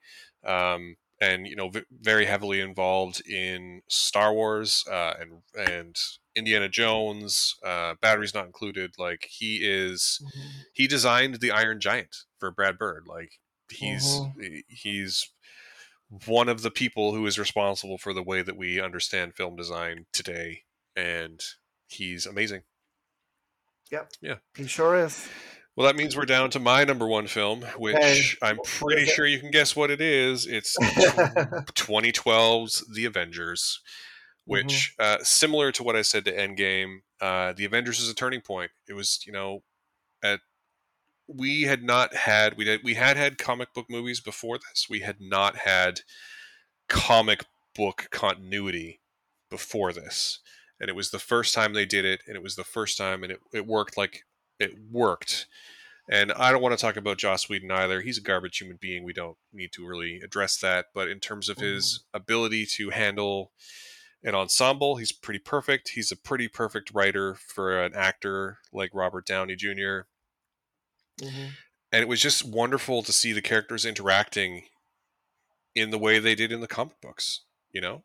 Hmm. And it's not, when that movie came out, if you want, now if movies come out the day before they come out, right? If it comes out on a Friday, there's always a showing at like 7 p.m. on Thursday. But when that movie came out, if you wanted to see it first, you had to go at midnight on Thursday night. Like they started it at midnight. So it was technically Hmm. Friday.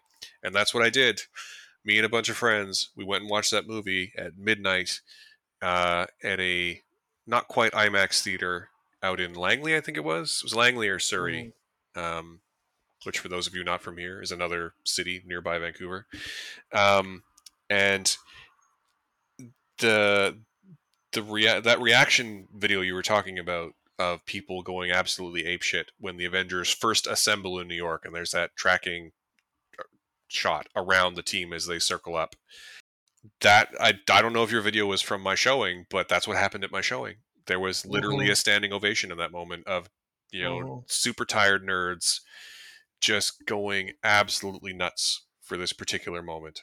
Um, Hmm. it also has one of my favorite moments in the entire MCU, character moments in the MCU, which is early in the film. I can't remember exactly how he phrases it, but Steve Rogers says something about how he's not sure anything could surprise him anymore. And Nick Fury says, "I'll bet you $10 that there is." And then later in the film, when the helicarrier takes off, without any dialogue, Steve Rogers just hands Nick Fury $10, and it's perfect. And Yeah, yeah. it was also We were so good at that. that level of sort of character detail is what really works about the MCU, right? It's not necessarily about the big CGI battles at the end. It's that we love the characters in those CGI battles. Hmm. And this was the movie that really solidified that it could work if they all worked together, if they all appeared together. That they didn't have to be, one hero, it could be an ensemble. And Yeah, I don't ever actually see a movie surpassing it in terms yeah. of my estimation of the MCU. Absolutely, and a good example of that is one of my favorite movies. Sorry, my favorite moments from the Avengers is it was where the same line is said twice, and it's used first as enemies and then as like comrades. And it's when Steve and Tony are going face to face about who's got the bigger dick on the helicarrier. Oh yeah. It's like, yeah, what are you with us? Yeah, put on the suit. It's like, yeah, well, you're nothing. Go put on the suit, and then they get attacked, and he's like, put on the suit. He's like, yeah, like I love that moment. And there's so many great moments in that movie, but it's just that instant where you go from bickering brothers to like I've got your back. Like that's incredibly evocative, and I think it just captures it perfectly. Yeah. Yeah, it's perfect. It's a near perfect film. Hmm. All right, well Okay. that's our Ooh. top 10. So, do you want to move on to the consensus Yes. top 10? Yes. Do you want me to When do read we out? when do we talk about non MCU movies? Are we going to talk about that? Well, I mean, it's easy. Because Your best Marvel film is I Ghost just Rider: Spirit of Vengeance, and my no, best Marvel film is actually Spider-Man Into the Spider-Verse, which are objectively two of the best films ever made. So, I don't think we need to just talk about it. when I tell people my favorite Marvel movie is Ghost Rider 2 Spirits of Vengeance, the reaction is always, "Oh yeah. Oh yeah, very good." And mine's like this other terrible movie. I'm like, "No, no. I am 100% serious. It's the best comic book movie. The crank directors made a crazy movie with a crazy guy mocapping his own crazy demon who pisses fire and then stops the devil. Like, that's what I want from my comic book movies. I want him to get into a big digger and it turns into a big hellfire like animal. It's the perfect comic book movie. No notes. I will not be taking comments at this time. So let's move on to the consensus. I mean, in the same vein, the actual best superhero movie ever made is Spider-Man Into the Spider-Verse. It's a perfect distillation of not only comic books on screen, but also of Spider-Man as a character, or characters, as the case may be, because there's several Spider-Man in it. And again, 10 out of 10, no notes. Anyway, let's move on to the consensus. Now, are you curious? Do you want to just do the top 10, or do you want to hear what numbers, say, 20 to 11 are first? Let's just do the countdown. Let's do 20 to 1. Okay, it's going to take a few minutes. So, just a bit of context for those of you who are listening. So, the way this worked is I reached out to a number of people that I know in a number of film bloggers and film blogging groups and critics and so on. And I asked them to submit their top 10. And the way I came to score them was I basically copied the model from F1 racing. So, if you treat every top 10 as a race, then the first place finisher gets 25 points. And the second place gets 18, and third 15, and fourth 12, and fifth 10, and sixth 8, and seventh 6, and fourth eighth 4, and ninth 2, and 10th 1. I know that was a lot. There's also some modifiers. If people hadn't seen all of the films, like there's one person who had only seen 25% of the films, and so that person, their scores were reduced. I will publish all this if anyone's actually interested in it. You should post look, for the people at home. Matt made an Excel spreadsheet that's like heat mapped, and you should definitely see this at some point because it's truly a thing of beauty. Yeah. The other thing I did was, so for every time a film actually appears in a top 10, it also gets 0.1 of a point. And then every time it's first, it gets 0.1, and every time it's second, it gets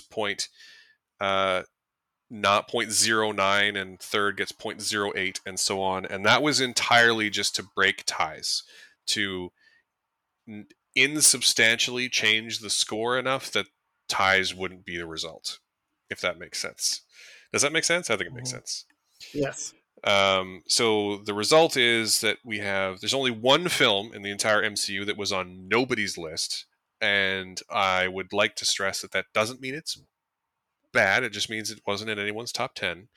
But that film is The Incredible Hulk. But Ed Norton says the line, "You wouldn't like me when I'm hungry." Wait, that's not right. Yeah, like, and that should be in the top 10. He says it in Portuguese, Spanish. too.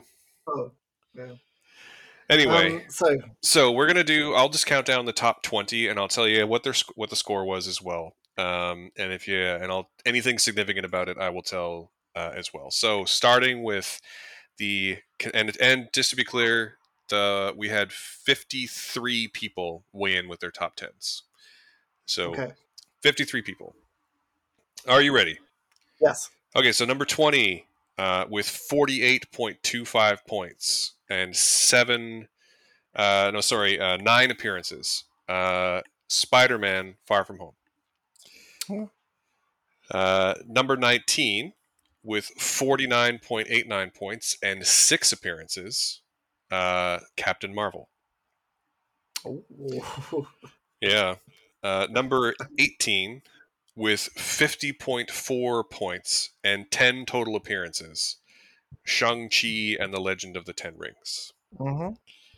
And 17th place with 64.52 points and 11 appearances is Ant-Man.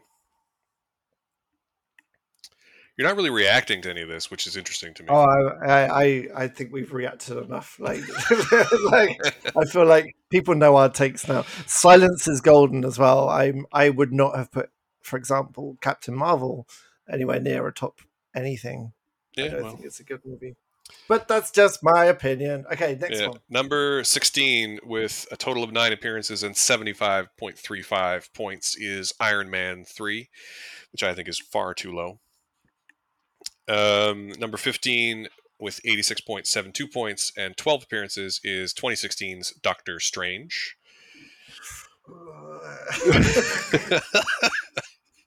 At 14 with 15 appearances and 94.1 points is Spider-Man Homecoming. Mm-hmm. At 13 with 11 appearances and 113.69 points is WandaVision. Yeah. I can just hear you. I can hear the gears in your brain just like grinding to a halt because That's fine. your takes and tastes are so different than all of us. They really are. Yeah. Number 12 with 18 appearances and 168.75 points. Guardians of the Galaxy Volume 2. Mm-hmm. And number 11 with 224 points, 224.85 points, and 17 total appearances is Captain America, the First Avenger. Not even in the top 10. Nope, number 11. Wow. And at 50, that's a 56-point jump from number 12 to 11, which is one of the bigger jumps in this whole list, too, actually. I think it's actually the second largest point difference between two places. Okay, what's the top 10 then? All right, so number 10 appeared in 27 people's top 10 lists. It has 265.22 points. It appeared most in people's third place bracket. It appeared in 6 third places and 4 fourths and 4 sixth places is Captain America Civil War. Yeah. Uh-huh. Yep. I'm hoping for more of a reaction to this, but I'm not Oh, getting you want more of a reaction? I disagree with that. It's fine. Civil War's fine, but it's like I don't like. We could talk about the Russos and their relative skills as directors, or I'm Civil War did nothing for me. It's just that airport, the airport fight for a lot of people, I think, is what turns that one. Yeah. Like it's a big deal. Okay, what's number 9? Number 9 with 300.65 points and 29 total appearances in people's top 10s. The place it appears the most is in 5th place. It appeared in 5th place on 9 of those 29 lists, and it appeared in 1st place 3 times, and 3rd place 5 times. Is Spider-Man No Way Home from last year. That's not a good movie. I respectfully disagree with it. Oh, really? You don't like it at all? Spider-Man No Way Home is not a bad movie. Like, it is a fun movie. No, No? I didn't. No. It's I love Andrew Garfield, and when the three of them get together and start working out like what they should call each other, I just want to watch a whole movie with those three just working out logistics, of what to call, and like I'm Peter 3, like just all of that. But no. Okay, next one. So number 8 with a total of 33 appearances, 337.12 points, and a pretty even distribution of where it landed in people's lists, except no appearances at number 5, which I found weirdly interesting, is 2012's The Avengers. I thought that would be higher. Yeah, I actually did too. Okay. You'll be happy, maybe not happy, but happy with this one, with 354 points at number 7, 35 total appearances in people's lists, again, out of 53 lists that I received. Appeared the most times in 8th place. 8 of those 35 put it in 8th place, and 5 people put it at number 1, is 2014's Guardians of the Galaxy. Oh, good. Yeah. Solid film. Next one. Number 6, 364.85 points, 37 total appearances on the lists, and appears in 3rd place 9 times, and in 6th place 8 times, is 2017's Thor Ragnarok. Yep. Good film. We've already talked about it. Absolutely. I'm glad more people agree Yep. because many of my other films are not appearing even in the top 20. So, No, I don't. Honestly, you're not going to be. You specifically are not going to be super happy with the rest of this list. okay, let's go. So number 5 with a 40-point jump from this point, from number 6 to number 5, 405.32 points, 32 total appearances in people's lists, 7 number ones, 7 number twos, is 2018's Black Panther. Okay. Well, we've already talked about Black Panther. It's great, but Yeah, it's a movie that for the people who it hits for, it hits really hard, so that yeah, makes sense. sure, yeah. Number 4 has 413.23 points with 39 appearances. That is the most appearances of any film on this list, and a pretty wide distribution, pretty equal distribution of where it lands. But it landed at 6th place in 7 of those 39 lists, and first place twice, second place 5 times, and third place 6 times. It's going to be Infinity War, isn't it? Nope, it's going to be 2008's Iron Man. Oh, I mean, it's a solid movie. I'm really worried you haven't mentioned Infinity War yet. Oh, you should stay worried. Moving on to number 3. So number 3 represents the biggest jump in the whole list. So the difference in points between number 4 and number 3 is 76 points. This film has a total of 489.23 points. It appeared in 37 lists. It was 8 people's number 1. It was 10 people's number 4. And in second and third place rankings, it appeared 3 times each, and 3 times at 5th is 2019's Avengers Endgame. Okay, is it? So what number is that? 3. Number 3, yeah. So what? Okay. Okay. Well, the people like you who are mad into this stuff. Endgame's like the it's just superhero bukkake, right? So I can see why it would hit. Yep. I mean, I think the next two, I know the number 2 and number 1 picks are both very popular. One of them I actually expected to win, and the one that did win, I didn't. But moving up to number 2, there's actually only an 8-point difference from number 3 to number 2. So with 497.37 points and 38 total appearances, the second most appearing film in the entire list, in the entire thing, was 6 people's number 1, 8 people's number 2, and 4 people's number 3 is 2014's Captain America: The Winter Soldier. Come on! Oh, really? Is it because Robert Redford? Is that why? Like, oh, it's because Robert honestly, Redford. people just love that movie. People love that movie. Oh my god! And it's interesting because I used to be one of them, and it's just the more I've seen it, the more my opinion is lessened. Because that's really interesting. Yeah, I think that lots of the action scenes in particular are not very well shot. I think they spend a lot of time making some really great action choreography and then don't shoot it very well. But I do think there's some great performances, and I do love that it references, it's taking cues from 70s spy thriller movies, even though it's not really one of those. But anyway. Yeah. The bit in the lift is good. There you go. Yeah, no, that fight is great. The first fight between Steve Rogers and the Winter Soldier is an amazing film. It's an amazing fight if you can see it. Like, if you watch the special features, it's amazing to watch them practice it.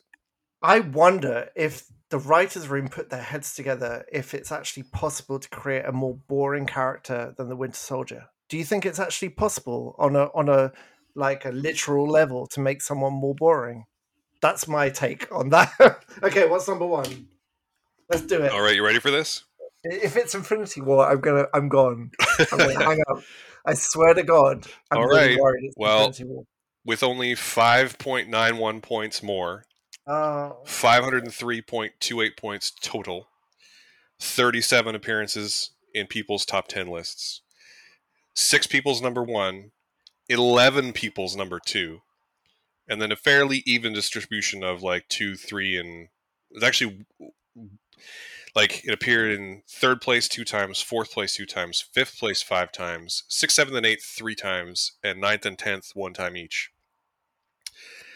is 2018's Oh, come Avengers Infinity on! War. Oh, and Number number one. one, the best MCU movie by consensus Yep. is Infinity War. This Yep. is the problem with democracy, right? This is the problem. I mean, I don't know. People love that movie. I Why? I Why? I Oh, like Infinity War. I don't think it's not in my I mean, top 10, but sure. No, it's like, it's fine. I came out of that movie thinking, well, that was a mess, but it was okay. I Jesus. mean, in a lot of Oh ways, my I gosh. think it's a really good. I think it's a really good movie. Like, I really like that the bad guy's the protagonist. I really like that it ends on a major down. I mean, they were going to undo the major downer, but I still think it's a pretty ballsy move to end on a major downer and to end on the good guys losing. But Um, it didn't. It didn't end on that because it has no stakes at all. Because you know exactly, there's no way it's gonna end like that. well, no, Like but you it do, has. because the thing. Oh, I think Joss Whedon, as much as I hate to invoke him, put this best when he was talking about making Avengers: Age of Ultron, where he says, the good guys are going to win, so you have to create stakes different ways. So Infinity War definitely has stakes in that they're going to win in the next movie, but you don't know who's going to win. And I think at the time, that's sort of where I took, and like Infinity War very nearly made my top 10 as well. Nowhere near the top of it, just to be clear, but it very nearly made my top 10 as well. And I think it's actually a well made movie, and it's one of the MCU movies that I've actually watched the most times. And I think it might actually be the movie directed by the Russo brothers in the MCU that I like best. Maybe. I think it's probably the most competent of them. You've really just pieced out of this at this point, haven't oh, you? You're just dude! like, Like I couldn't tell you a single thing that happens in that movie based on memory of. I remember watching that movie and thinking, this is just piecemeal together. This movie exists to make the next movie exist. Like its only job is to provide context for another movie. well, I mean, we I knew feel, we knew from the start that it was part one. Like it doesn't, the but original it doesn't, title of Infinity War and Endgame were Infinity Wars parts one and two. but Like, it we knew doesn't that. stand. It doesn't for me. It doesn't stand by itself. It doesn't feel like it stands by itself. It's just like I'm so. Oh no, it I totally does for me. out of all the MCU movies, that's the one I've come out of thinking, it's just nothing. Like there was nothing there at all. I mean, what I find really interesting about this sort of thing is, I mean, it didn't win because so many people thought it was the best. It won because so many people thought it was second Yeah. best, right? Like, we're talking, like, of all the people who responded, a third of them put it at number two, and that's why it wins, Mm, right? yeah. The movie with the highest number of number one entries is Endgame with 8. hmm And hmm it only got as high as it did because it also has 10 fourth place appearances, Yeah. Yeah. right? So it's there's no perfect way to do this. I don't want to just besmirch anybody's taste, but like, yeah, it's super weird, and I can't tell. I mean, I thought that the first Avengers would be higher. I thought the Guardians would be higher. I personally kind of expected Winter Soldier to win, because to be number one, because people love that movie. Um, hmm but yeah, Infinity War is the one that by just shy of 6 points, Infinity War is the consensus number one Marvel movie. Well, good job, everyone. And just to make it clear, just because I don't like that movie doesn't mean you loving that movie is wrong. Like, so I really love how these movies hit different people in different ways, and it's really fascinating to me as a English and drama major who doesn't really understand numbers on this level, how the stats kind of even out like the playing field when it comes to putting it all together as a ranking. It's very interesting to me. Well, I mean, statistics eventually, stuff like this will flatten out any curve, right? So, Yeah, yeah. well, But so good. that's where we're at. Wow. This was That our longest episode since the relaunch. I hope you stuck with us. Thank you so much. That's a lot of talking. We'd like to take this opportunity to thank you, the listeners, but also, and I'm going to run through this as quickly as I can, but Aaron Newworth, Alejandro, Alexander, Anna, Austin, Ben, Benjamin, Bernard, Brendan, Brian, Cam, Chris, Craig, Dakota, Darren, Dave, DJ, Don, Ethan, Gill, James, Jay, Jeff, Jeffrey, Joe, Justin, Latoya, Leanne, Lisa, Mark, Matthew, Melissa, Michael, Rob, Niall, Nicholas, I'm going to mispronounce this one, but Pascalis, Patrick, Rachel, Richard, Scott, Shora, Simon, Taylor, Thomas, Tim, Todd, Tyler, and YL. Thank you all for your contributions to the list. I really enjoyed how you read that list exactly like Mark Wahlberg trying to guess the name in Ted. So thank you for that. I mean, that's where I take all my cues from. Thank you all for your contributions to the list. I'm gonna record the sign off right now, just in case we don't get to it. But we did also ask anyone who submitted their top 10 list to also, if they would be willing to contribute a short audio clip just based on either their favorite Marvel film or a Marvel film that's meaningful to them, or whatever they wanted to record, basically a 1 or 2 minute clip. And those are still coming in. Thank you so much for sticking with us through this year. Simon, do you have anything to say to the listeners? Nothing you haven't said already. Please go and watch Ghost Rider 2 Spirits of Vengeance, but not the first Ghost Rider, because it's terrible. And thank you to everyone who gave us your opinion. It's really, really lovely to see how big our community is getting now. Yeah, right. Local people. It's been really, really nice to start meeting more people and even appearing on different podcasts. It's been lovely. So thank you so much. 100%. That's our show for this week, friends. The original plan was to punctuate this episode with clips from our friends about their favorite Marvel movies, as previously mentioned. That's turned into a much bigger project, so look for a bonus episode soon. If you've liked what you've heard so far, please feel free to reach out and tell us. We're on all the socials. You can find those in the show notes. If you'd like to support us a little more directly, please like, subscribe, give us a 5-star review on your podcasting platform of choice, or we have a Patreon and a Ko-fi, also linked in the show notes. We produce this here in Vancouver on the unceded lands of the Musqueam, Tsleil-Waututh, and Squamish nations. And as always, thank you for joining us on this awesome Friday. Bye.